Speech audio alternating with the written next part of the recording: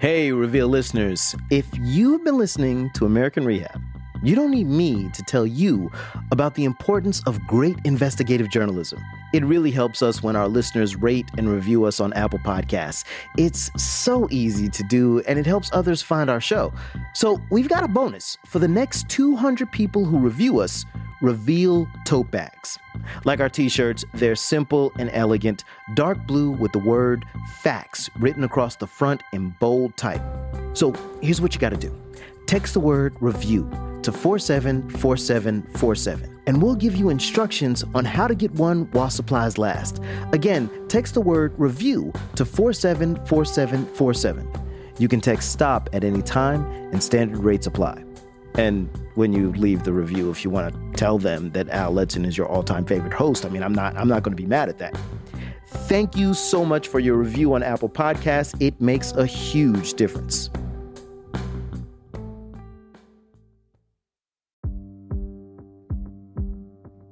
From the Center for Investigative Reporting and PRX, this is Reveal. I'm Al Letson. Say his name! Say his name! Over the past month, protests have helped give unprecedented attention to the issue of police brutality. But right-wing extremists are also trying to seize the moment. At a Black Lives Matter rally in Richmond, Virginia, a man claiming to be a KKK leader drove his truck into a group of protesters. In Oakland, a California man who follows the online Boogaloo movement allegedly shot and killed a federal security officer. They want to kick off chaos. They want to start the race war. And so they're always waiting for some chaotic event to happen that'll help them kick this off. Megan Squire is a computer scientist who studies online extremism at Elon University in North Carolina. She's seen firsthand how the recent wave of protests and counter-protests can get out of control. Someone protesting the removal of Confederate monuments recently punched her in the face. Megan says right-wing extremists are using what's in the news to spread their message. They track pretty closely to whatever the news headlines are. And then what they do is provide the racist, anti-Semitic, fill-in-the-blank spin on that news. All of these belief systems are like big funnels. They have a variety of ways of recruiting people into them. That's David Nyward, a reporter with the nonprofit newsroom Type Investigations. A few years ago, Reveal teamed up with Type to track every single domestic terror event from 2008 to 2016. It showed that law enforcement was focused on extremists acting in the name of Islam, but homegrown right-wing terror was a bigger threat by a nearly 2-to-1 margin. We were trying to make the point that really right-wing extremism is a much bigger problem than Islamist extremism, and that the government needs to be paying attention to it. Now, we've updated the database to include attacks from 2017 to 2019. We found that white extremist terror has grown and become more lethal, responsible for almost the same number of deaths during the first 3 years of the Trump presidency as during all of the Obama years. And though right-wing extremists appear to target different groups, many are driven by the same ideology. But there's a very specific stripe of white nationalism that we're seeing run through, especially these more recent mass killings. Today, we're going to connect the dots and show how one act of terror inspires another thanks to online platforms. And we'll ask why law enforcement is still struggling to catch up. Reveal reporters Stan Alcorn and Priska Neely have been digging into this for months. Priska starts us off with a story of a man who witnessed the deadliest domestic terror attack from last year. Guillermo Glenn is well known in El Paso's Mexican-American community. He's 79 now, and he's been a community organizer and labor rights activist for most of his life. We conducted a lot of protests. We blocked the bridge. We went to jail. On August 3rd, 2019, he was just going about his weekend routine. It was a Saturday morning, right, and around 10 o'clock, so I'd gone to Walmart to buy some pet food, and I was way in the back, and I heard this great big noise. A warning, Guillermo is going to share graphic details about what happened that day. A large number of families, women and men, were running towards me from the front of the building. And then I noticed at least one of the women was dripping blood. And I said, well, there's something really wrong. I ran into the woman she had both her legs had received some type of either shrapnel or bullet wounds, and she was bleeding. So I stopped there to help her, and I grabbed a first aid kit and tried to at least tend to her wounds on her legs. One of the firemen or paramedic came and told you have to get her out. We're getting everybody out of the store. So we put her in one of those grocery baskets. When he wheeled the woman to the front, he saw what had happened. Right at the front door, there was a lot of blood. I knew then that there had been a shooter. It was a very traumatic scene. You know, I saw the body of a man with half his head shot off. There was a lady laying on the pavement across from where we're loading the people. I didn't know exactly who had taken out, but I didn't have that information that he was actually shooting Mexicans.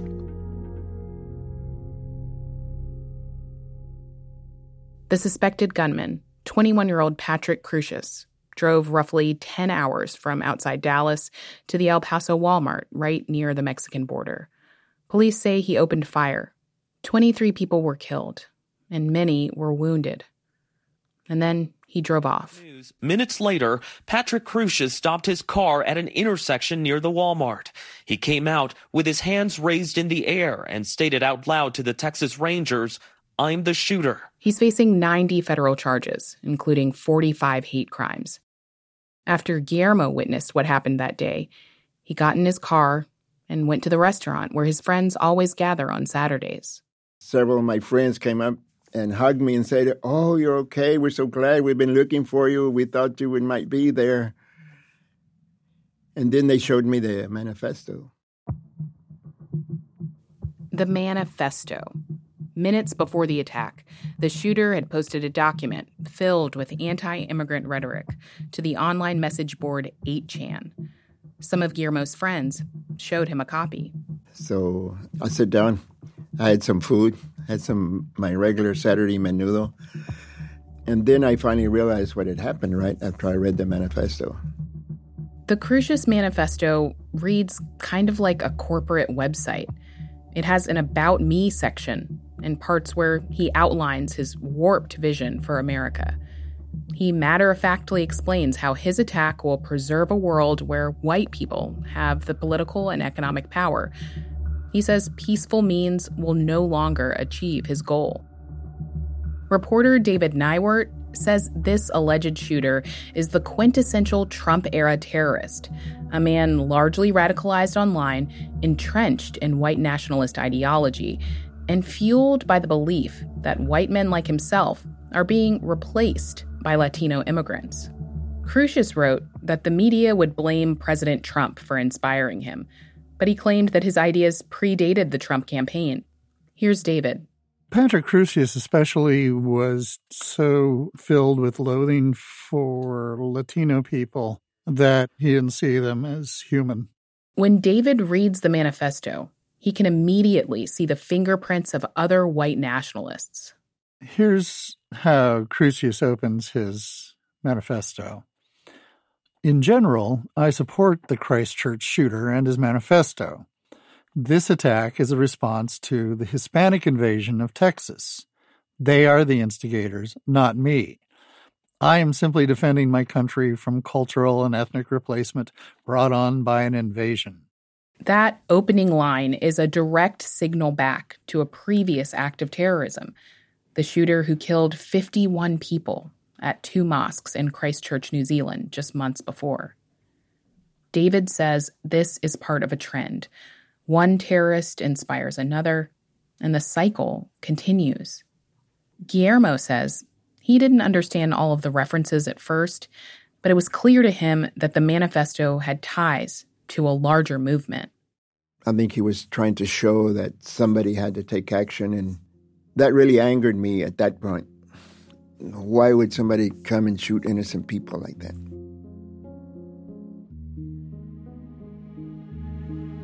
David says Crusius started doing online research because of the anger he felt over how the country was changing demographically. But in the process of doing this research, he came across multiple white genocide theories, including the Great Replacement. The Great Replacement, or replacement theory, unites many acts of hate that we see across the country, around the world. And that's this idea that comes out of white nationalism, that white Europeans face a global genocide at the hands of brown people, and that they're being slowly rubbed out of existence. Only a few terrorists in recent years have referenced replacement theory by name, but it's widely popular among right-wing extremists. It's linked to ideas that are many decades old. But one attack in Europe showed how those ideas can be weaponized. Anders Breivik's terrorism attack in Oslo and Utoya Island, Norway, in 2011. Breivik killed 77 people in a bombing and mass shooting. Before the attack, he sent out a 1,500-page manifesto about how he planned to lead white supremacists on a crusade against the, quote, Islamification of Europe. Around the same time, a French writer named Renaud Camus refined and popularized the ideology in a book. The title translates to The Great Replacement. And the Great Replacement essentially is this idea that brown people, particularly refugees and immigrants from Arab countries in Europe, are being deliberately brought into the country in order to replace white people as the chief demographic. And the conspiracy theory claims all this is orchestrated by a cabal of nefarious globalists. That's code for Jews. You will not replace us! You will not replace us! You will not replace us! And in August 2017, white supremacists in the U.S. took up this concept as a rallying cry at the Unite the Right rally in Charlottesville, Virginia. Jews will not replace us! Jews will not replace us! The next day, a neo-Nazi drove his car into a crowd and killed 32-year-old Heather Heyer.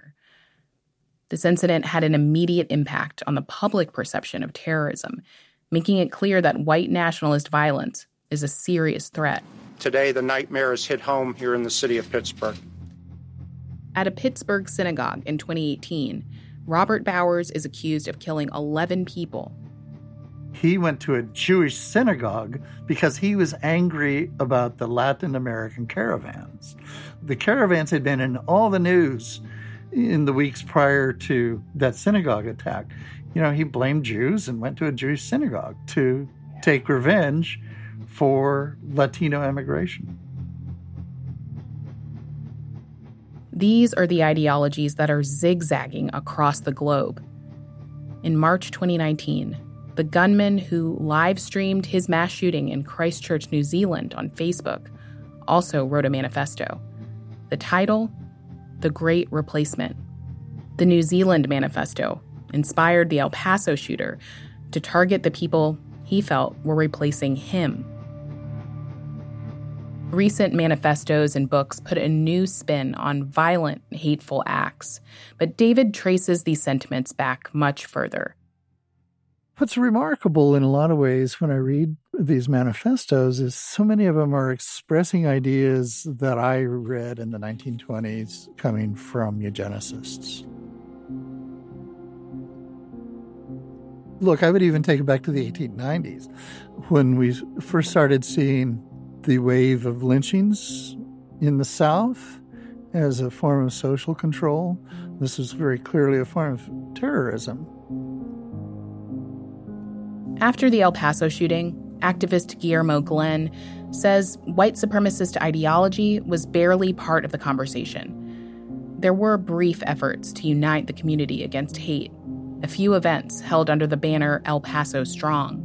The politicians, the businessmen, the mayor, everybody was pushing this idea that we had to survive but they weren't really talking about who caused it or why. Before we talked for this story, Guillermo says he didn't identify as part of this larger group of survivors that includes Jewish and Muslim communities. You say, well, it's the Jewish people that they attacked. It's the Muslim people that they attacked. And here on the border, it was just the Mexican and Central Americans. But nobody talks about what does the Great Replacement mean. Nobody put all these incidences together and say, hey, this is something that we should be aware of nationally. And he says that's part of the failure, part of the reason these attacks keep happening. That story from Reveal's Priska Neely. As we've been saying, these extremist groups are using online communities to spread their messages and find new recruits. When we come back, we'll hear how it works. It's a conditioning process. It's a grooming process. And I let myself fall into that. The evolution of the white supremacist internet. Next on Reveal.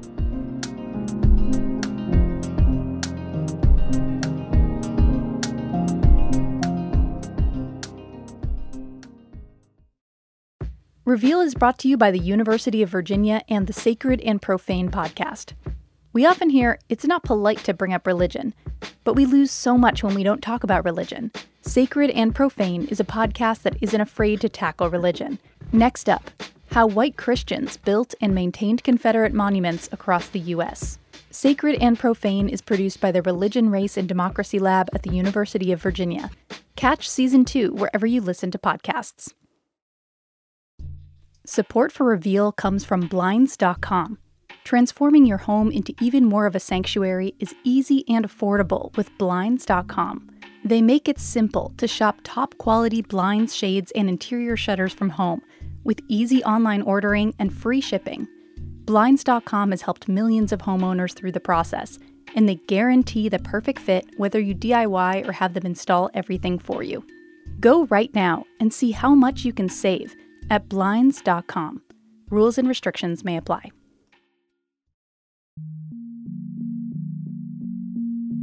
From the Center for Investigative Reporting and PRX, this is Reveal. I'm Al Letson. The FBI and academic researchers say there's no such thing as a terrorist profile. You can't tell who's going to become a terrorist with a personality test or a demographic checklist. But the young white men who attacked the synagogues in Pittsburgh and Poway and the Walmart in El Paso, they had a lot in common. Not only were they motivated by the same conspiracy theory about white people being replaced, they developed those ideas in some of the same spaces online. Two of them even posted their manifestos to the same website, 8chan. Now, you can't blame today's white supremacist terrorism on the internet, but you also can't understand it without talking about the way the white supremacist movement uses the internet and how that's changed over the last decade. Reveal Stan Alcorn is going to tell that story through the eyes of a man who lived it. Here's Stan. Josh Bates' decade as a white supremacist started in his mid-20s with a YouTube video about the presidential candidate he says he supported at the time, Barack Obama. I was scrolling through the comments section. He's a Muslim. He wasn't born here, things of that nature. And somebody said, "You guys sound like those Stormfront assholes." And I was like, what in the world is Stormfront? Stormfront is a message board that a former KKK leader set up in the 90s. Josh says he went there at first because he was curious, then to argue. But then the middle-aged message board neo-Nazis started winning him over. How could they be convincing in these arguments? Can you help me understand that? Well, I wish I could answer that question because I still ask myself that a lot. How could I end up falling for something like that? But I guess it's probably similar to how we look at people who fall into cults. It's a conditioning process. It's a grooming process. And I let myself fall into that. The experts I talk to say that first step is more about the person than what they're stepping into. Josh had just left the Marines. where he used to have a team and a mission. Now all he had was a computer. It's pretty concurrent with a whole lot of people where they felt really deeply disempowered in their lives. Shannon Martinez is a former white supremacist who's helped people, including Josh, leave the movement. And so when you encounter information that's presented that this is like the real truth, the true truth people don't want you to have, because if you did, it would be too empowering for you and too disempowering for them. Like, that's an incredibly powerful, toxic drug. That drug, widely available on the internet, is at its heart a conspiracy theory. It says your problems aren't your fault. It's immigrants, black people, Jews. They talk about, Hollywood and the media and all these Jews that are in these positions of power. And, when you Google that kind of stuff and you see it and you consume it, eventually, after a few months, it kind of gets desensitized to it. And everybody's agreeing with everyone for the most part. You get along. There's that online community. Stormfront was kind of my first one. He didn't know their names, but they were his team now. He'd spend the next 10 years as what he calls a keyboard warrior for the white supremacist movement. He'd be there for every step in its evolution, from joining the KKK and the neo-Nazi National Socialist movement to more diffuse groups and websites that called themselves alt-right and identitarian. Some of these groups would go to some lengths to appear respectable and say, we're not racists, we're not Nazis, we're not the KKK. Mm-hmm. And then some of those groups were Nazis. They were the KKK. Mm-hmm. And you were in all of them. Does that tell you that the differences between these groups are more about the image and the tactics than Absolutely. The core ideas or who they attract? Absolutely. We've been using the terms white nationalism 1.0 and white nationalism 2.0 for a few years now. And 1.0 is your early groups, Ku Klux Klan. They're very explicit National Socialist movement, walking around with swastikas on their uniforms and their flags. And your 2.0 guys, they're your identity Europas, where they're dressing in khakis and collared shirts and dock shoes, and they've got these nice cropped haircuts. They call it good optics.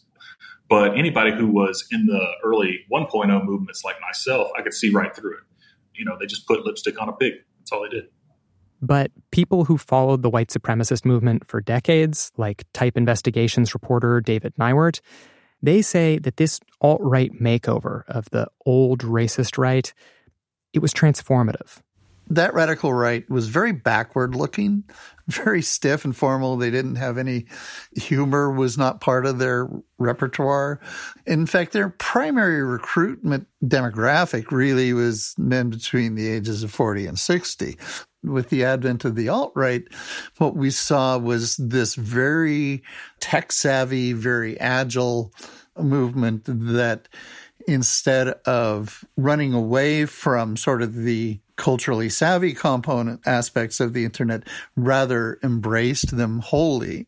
Instead of writing racist newsletters that people had to sign up for, they were making memes and jokes in places like Reddit and 4chan.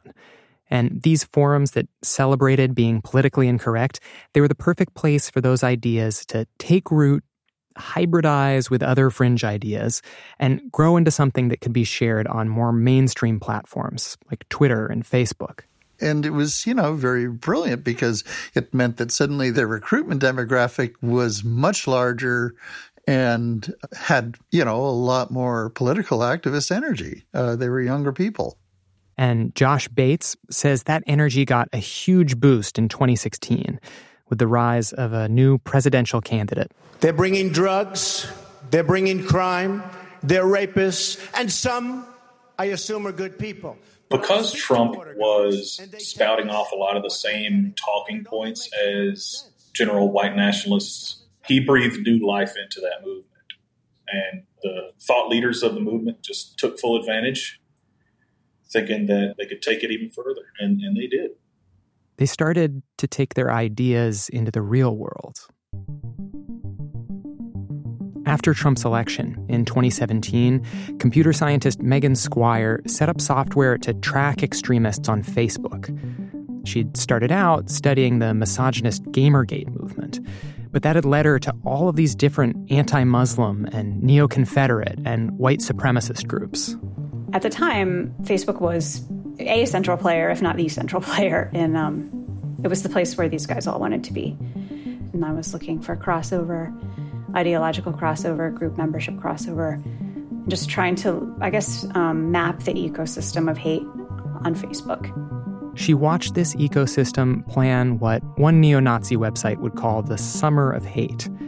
Anti-Muslim marches, misogynist Proud Boy rallies, and what was shaping up to be this real-world meetup of all these different, mostly online hate groups. The Unite the Right rally in Charlottesville, Virginia. And this is where she came across Josh Bates. There was a person who was talking about they didn't have enough money to go to Charlottesville. And that someone else suggested, hey, we have this crowdfunding site, why don't you set up a fundraiser? When Megan clicked the link, she saw this whole list of white supremacist fundraisers on a website Josh had built because GoFundMe had started cutting them off. It was the beginning of what Megan calls alt-tech. At the time we're talking about, alt-tech was basically just replacements that were coded and controlled by people probably in the movement or close to the movement, or at least didn't care about white supremacists using their services. So they were replacing Patreon with Hatreon. It's kind of a one-to-one match there. But when it came to advertising the rally, the alt-right didn't need alt-tech. They had a Facebook event page, and it was being promoted by hate groups that Facebook had allowed to remain on the site, even after they were reported by civil rights advocates. I mean, I'm a solo researcher with a laptop in rural North Carolina, and I was able to find well over 2,000 hate groups operating on Facebook in a couple of months. So, I don't have a lot of sympathy that Facebook didn't know it was happening, right? That's ridiculous.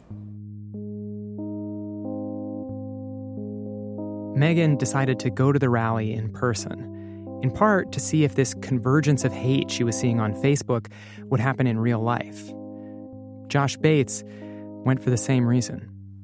Never in the history of white nationalism had there been that many people all showing up at one place. You had NSM, Ku Klux Klan, Fidelity Europa, all these groups. It's all the groups that you'd ever been a member of. Yeah, pretty much.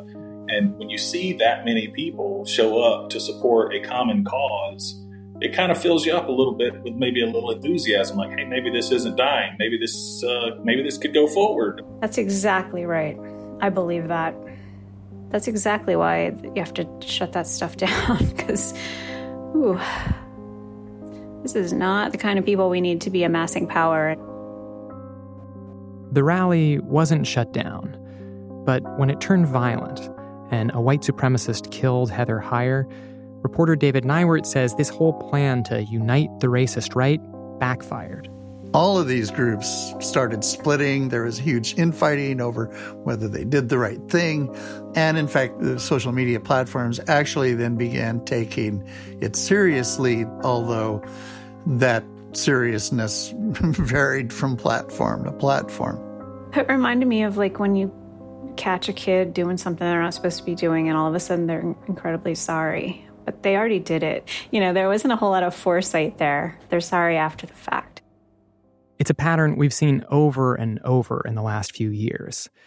A terrorist attack happens, the social media platforms put out statements, but don't fundamentally change their policies.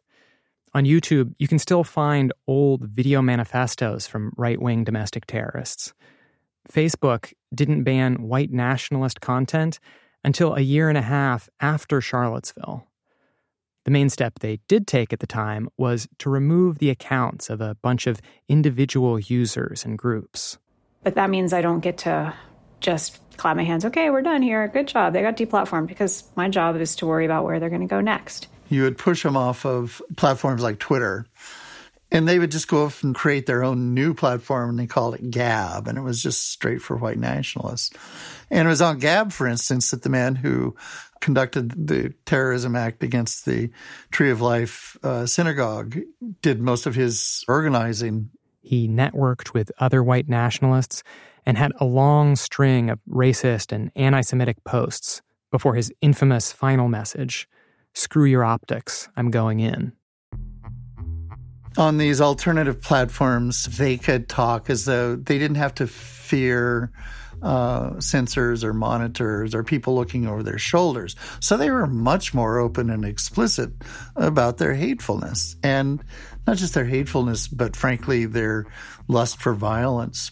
The rhetoric became incredibly violent on a lot of these smaller platforms. And this journey, trying to go mainstream only to retreat back to the violent fringe, it's the journey Josh made too. And that's kind of this trajectory of going from white nationalism 1.0, white nationalism 2.0, and then things just crumbling apart and going underground and finding this thing called the base. The Base is a neo-Nazi network with an explicit focus on real-world violence. They shared bomb-making manuals and planned paramilitary trainings to prepare for a coming race war. When news broke that 11 people had been murdered at the Tree of Life synagogue, they talked about it in terms of tactics. Josh wrote in their private chat, "Infrastructure is what needs targeting. Small hits like yesterday's, while striking fear into many, that only ultimately served to embolden the enemy while they're still strong." Yeah, see, I don't even remember saying that, and I guess that goes to show that I was playing a role in a sense, and it's just you start to play this role and you start getting into it. That's the sound of someone who was enthralled with the idea of being a hero. That's how the whole heroism dynamic works, is that you are playing a role. You've created this image for yourself of being the hero, and now it's really important for you to live up to it. And this is how people who've been radicalized can get talked into committing acts of violence, is that they feel like they have to prove that they are the heroes they've made themselves out to be in their own minds. Josh left the base's chat room in November of 2018. He says he was turned off by all the glorification of violence. A couple weeks after that, Atlanta anti-fascists published an article exposing his long history in the white supremacist movement. And within days, he was tweeting that he was out of the movement for good. Looking back now, I don't see myself staying in the movement no matter getting doxxed or not. It's tiring. You know, I just don't, and obviously everything about it is wrong in the ideological and racial, social sense. Everything about it is wrong. But yeah. Other men who stayed in the base would go on to be arrested for vandalizing a synagogue, plotting to murder a couple they believed were Antifa activists, and trying to start a civil war at a gun rights rally in Virginia.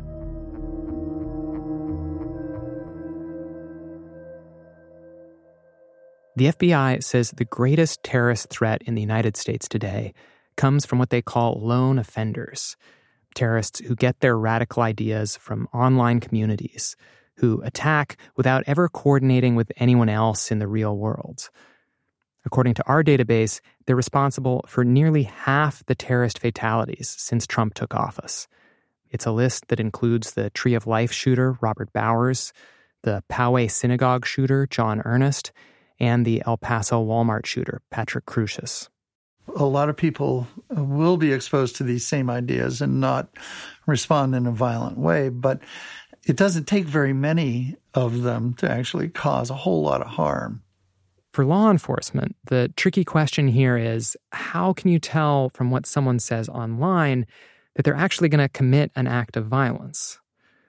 But for the rest of us, there's a different question that's maybe even trickier. What do we do when people say things online that might help push other people to commit acts of violence? Josh said several times in our interview that over the course of his 10 years in the white supremacist movement, he only spent a grand total of maybe 5 days doing things in the real world. His role was setting up websites, organizing online, and writing propaganda. Like an article he wrote for altright.com, where he told his fellow white people to, quote, rekindle your inner hate, and that an honorable death must be earned. You've talked about this, saying that you didn't do anything, you were just writing things. But just as you were radicalized through reading things online, so was Robert Bowers, so is John Earnest, so is Patrick Crusius. Mm-hmm. Isn't writing something doing something? And do you think... Mm-hmm. What I mean by doing something is IRL, like actually getting out to the street. That's what I mean by doing something. But he's starting to think that distinction doesn't really make a difference. I didn't actually go out and get in any street brawls or physically attack anybody, but that's no different than writing something and encouraging others to do it. You know what I mean?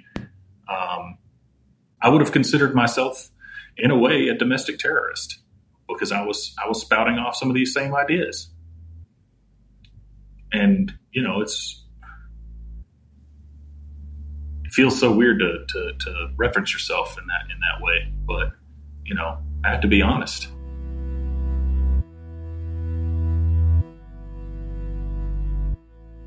The things Josh did may not meet the FBI or the Department of Justice's definition of terrorism. They didn't even get him kicked off social media. But he says he'll be making up for them for the rest of his life.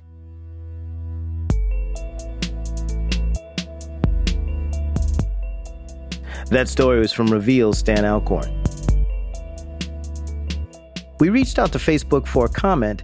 They sent us a statement saying that they don't want to be a place for promoting hate or violence and that they're making progress. They told us in the first 3 months of 2020, they banned more than 250 white supremacist organizations and removed 4.7 million pieces of content tied to organized hate. We reached out to YouTube and the Global Internet Forum to Counter Terrorism as well, but they didn't respond. If social media companies aren't stopping white supremacist terrorism, what about the U.S. government? That's after the break on Reveal.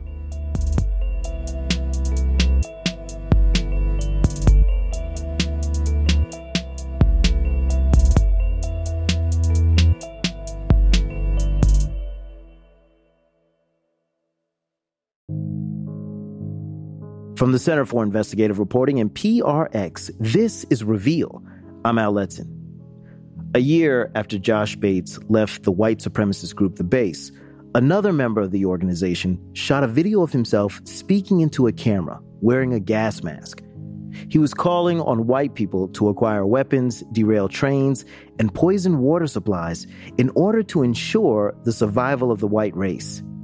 Later, a federal judge outside of Washington, D.C., would read a transcript of that video into the record before prosecutors held a press conference. As the evidence gathered by the FBI demonstrates, these defendants, who were self-proclaimed members of the white supremacist group, The Base, were dedicated to the idea of doing harm to African Americans, Jewish Americans, and others who the defendant viewed as a threat to their twisted idea of a white ethno-state.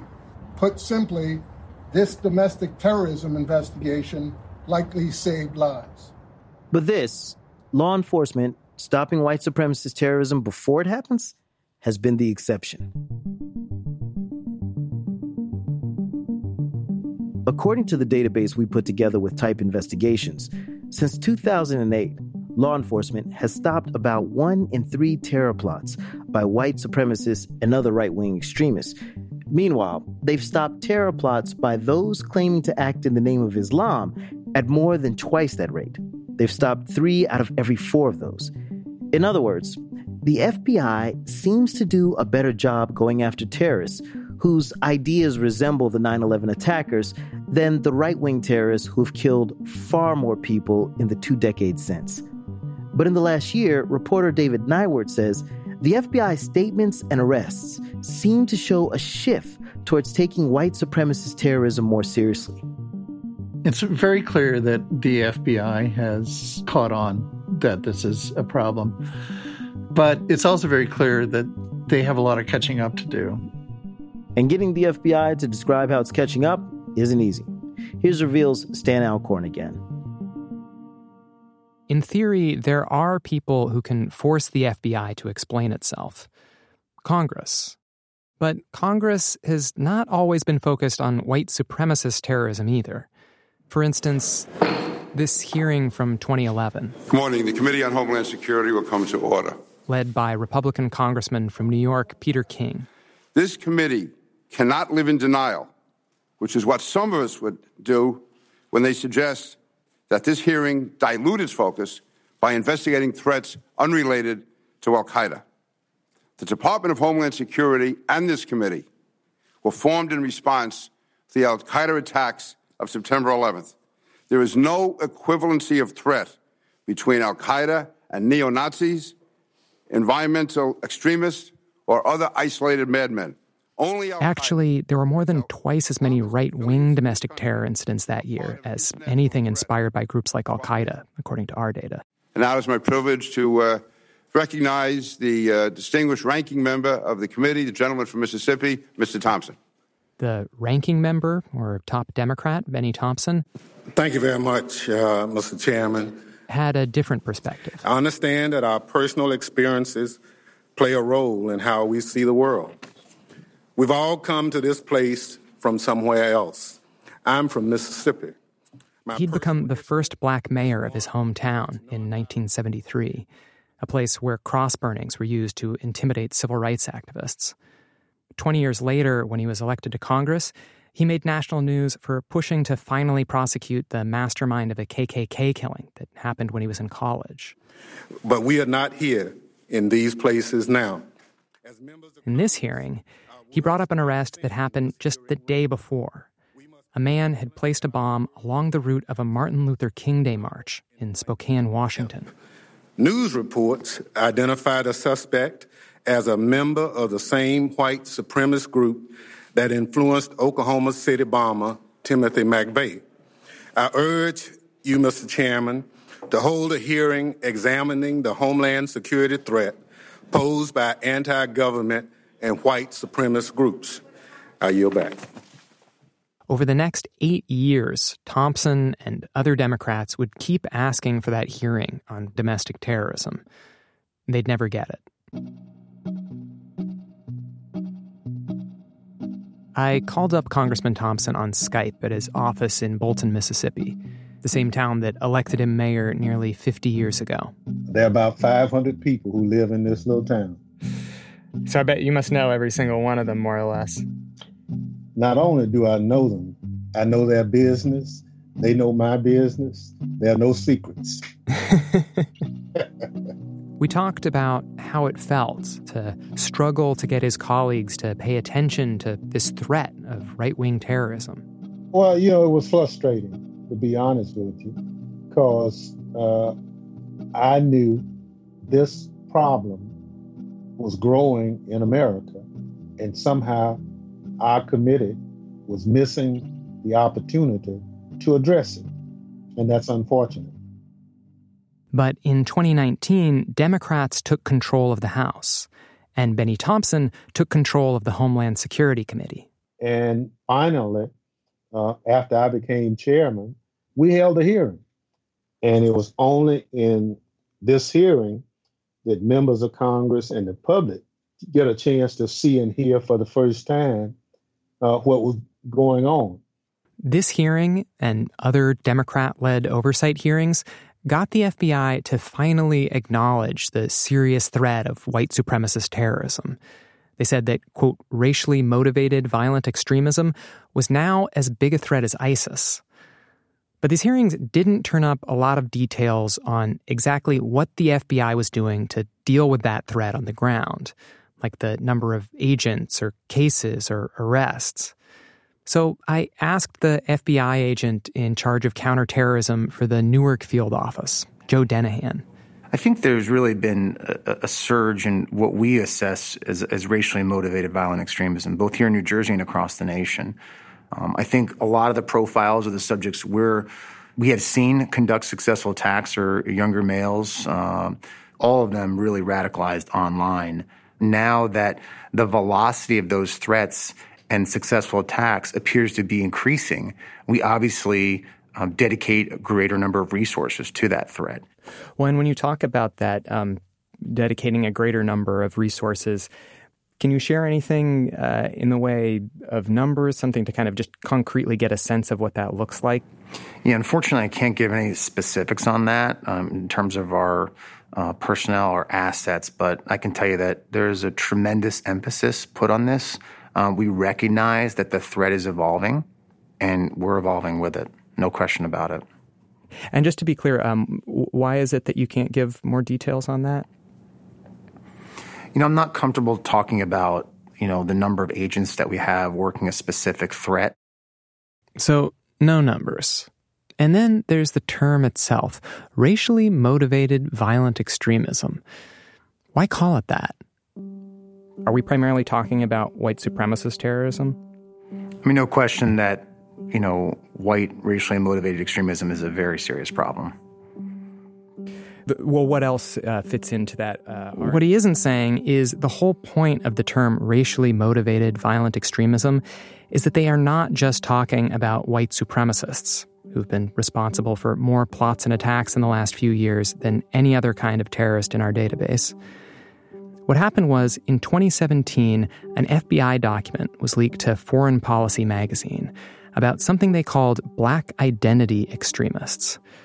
The FBI defined them as anyone using violence, quote, in response to perceived racism and injustice in American society, in particular, police brutality. It was so broad, former FBI agent Mike German said, basically, it's black people who scare them. When Congressman Thompson heard about it, not from the FBI, but from reading about it in the press, he wondered if it was really about countering terrorism at all. I went through COINTELPRO in the 60s, where the FBI kind of spying on people of color. And so they said, look, are we trying to unfairly target black people and black organizations again? This was a scandal, and the FBI said it got rid of the black identity extremist category. But in 2019, more FBI documents were leaked to reporter Ken Klippenstein, and they showed that the FBI had really just taken the black identity extremists and the white supremacists and put them both in one combined category, racially motivated violent extremism.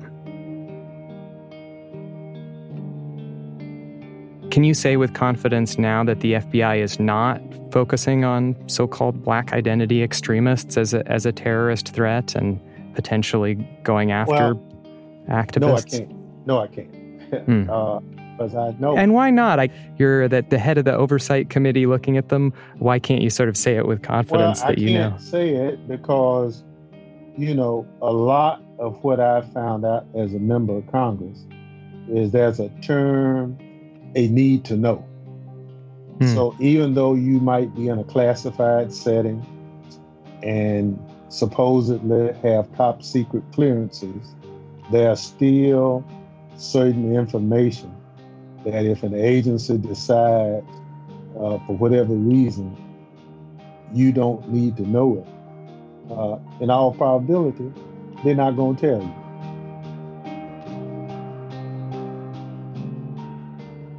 The FBI's lack of transparency is why we built our own domestic terror database. And it's also why the most important thing this Congress did on domestic terrorism might be something that's barely been noticed. Tucked into the National Defense Authorization Act, on page 957, there's language that requires the FBI to, for the first time, lay out in detail its domestic terrorism data, describing every incident, assessment, and investigation since 2009, and breaking them down by category, and saying exactly how many agents are working each threat. That data was due to Congress right as we released this story. Why would you have to pass an act in Congress to get somebody to collect data that ought to be part of one's job? Mm-hmm. Well, needless to say, we had to take it to that level. And you had to get it in the defense spending bill, too, right? Yeah, well, it's what you call a little home cooking. as Congressman Thompson waits for the results, he's worried that attention is again being diverted away from right-wing terrorism, this time by President Trump. In the midst of the recent protests over racism and police brutality, President Trump tweeted he would designate Antifa, short for anti-fascist, a terrorist organization, even though the FBI says Antifa is really more of an ideology than a group. He's president of the United States, and he should lead this country based on what the facts are at the time he's presented with them. Thompson says he hasn't seen any evidence of a connection between Antifa and violence at the recent protests. Whereas, when we spoke, a right-wing extremist who was obsessed with a coming civil war had just been charged with killing a federal security officer near a protest in Oakland. And I'm glad that the law enforcement officials have identified and apprehended that individual. But he should let the professionals do their job. That story was from Reveal's Stan Alcorn.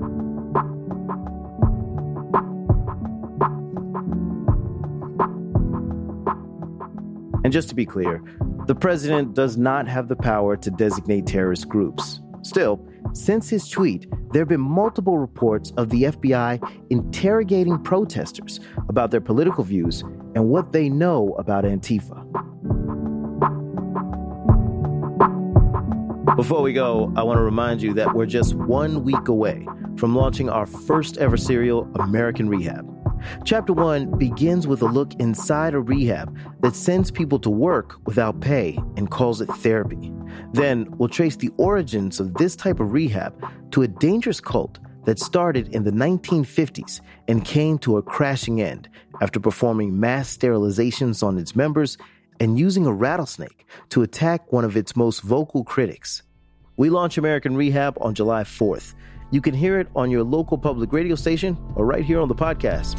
Just make sure you subscribe to the Reveal podcast feed.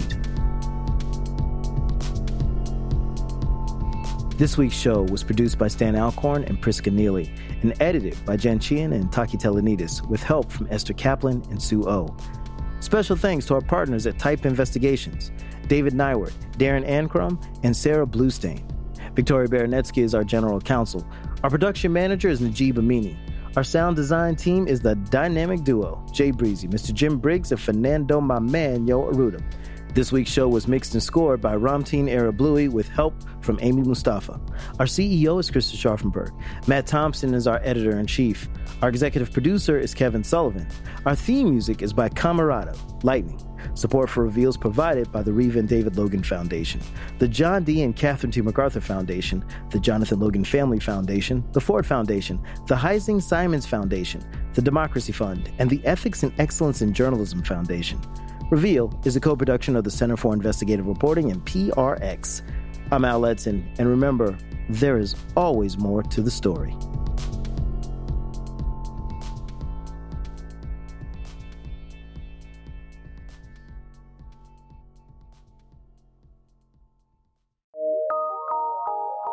From PRX.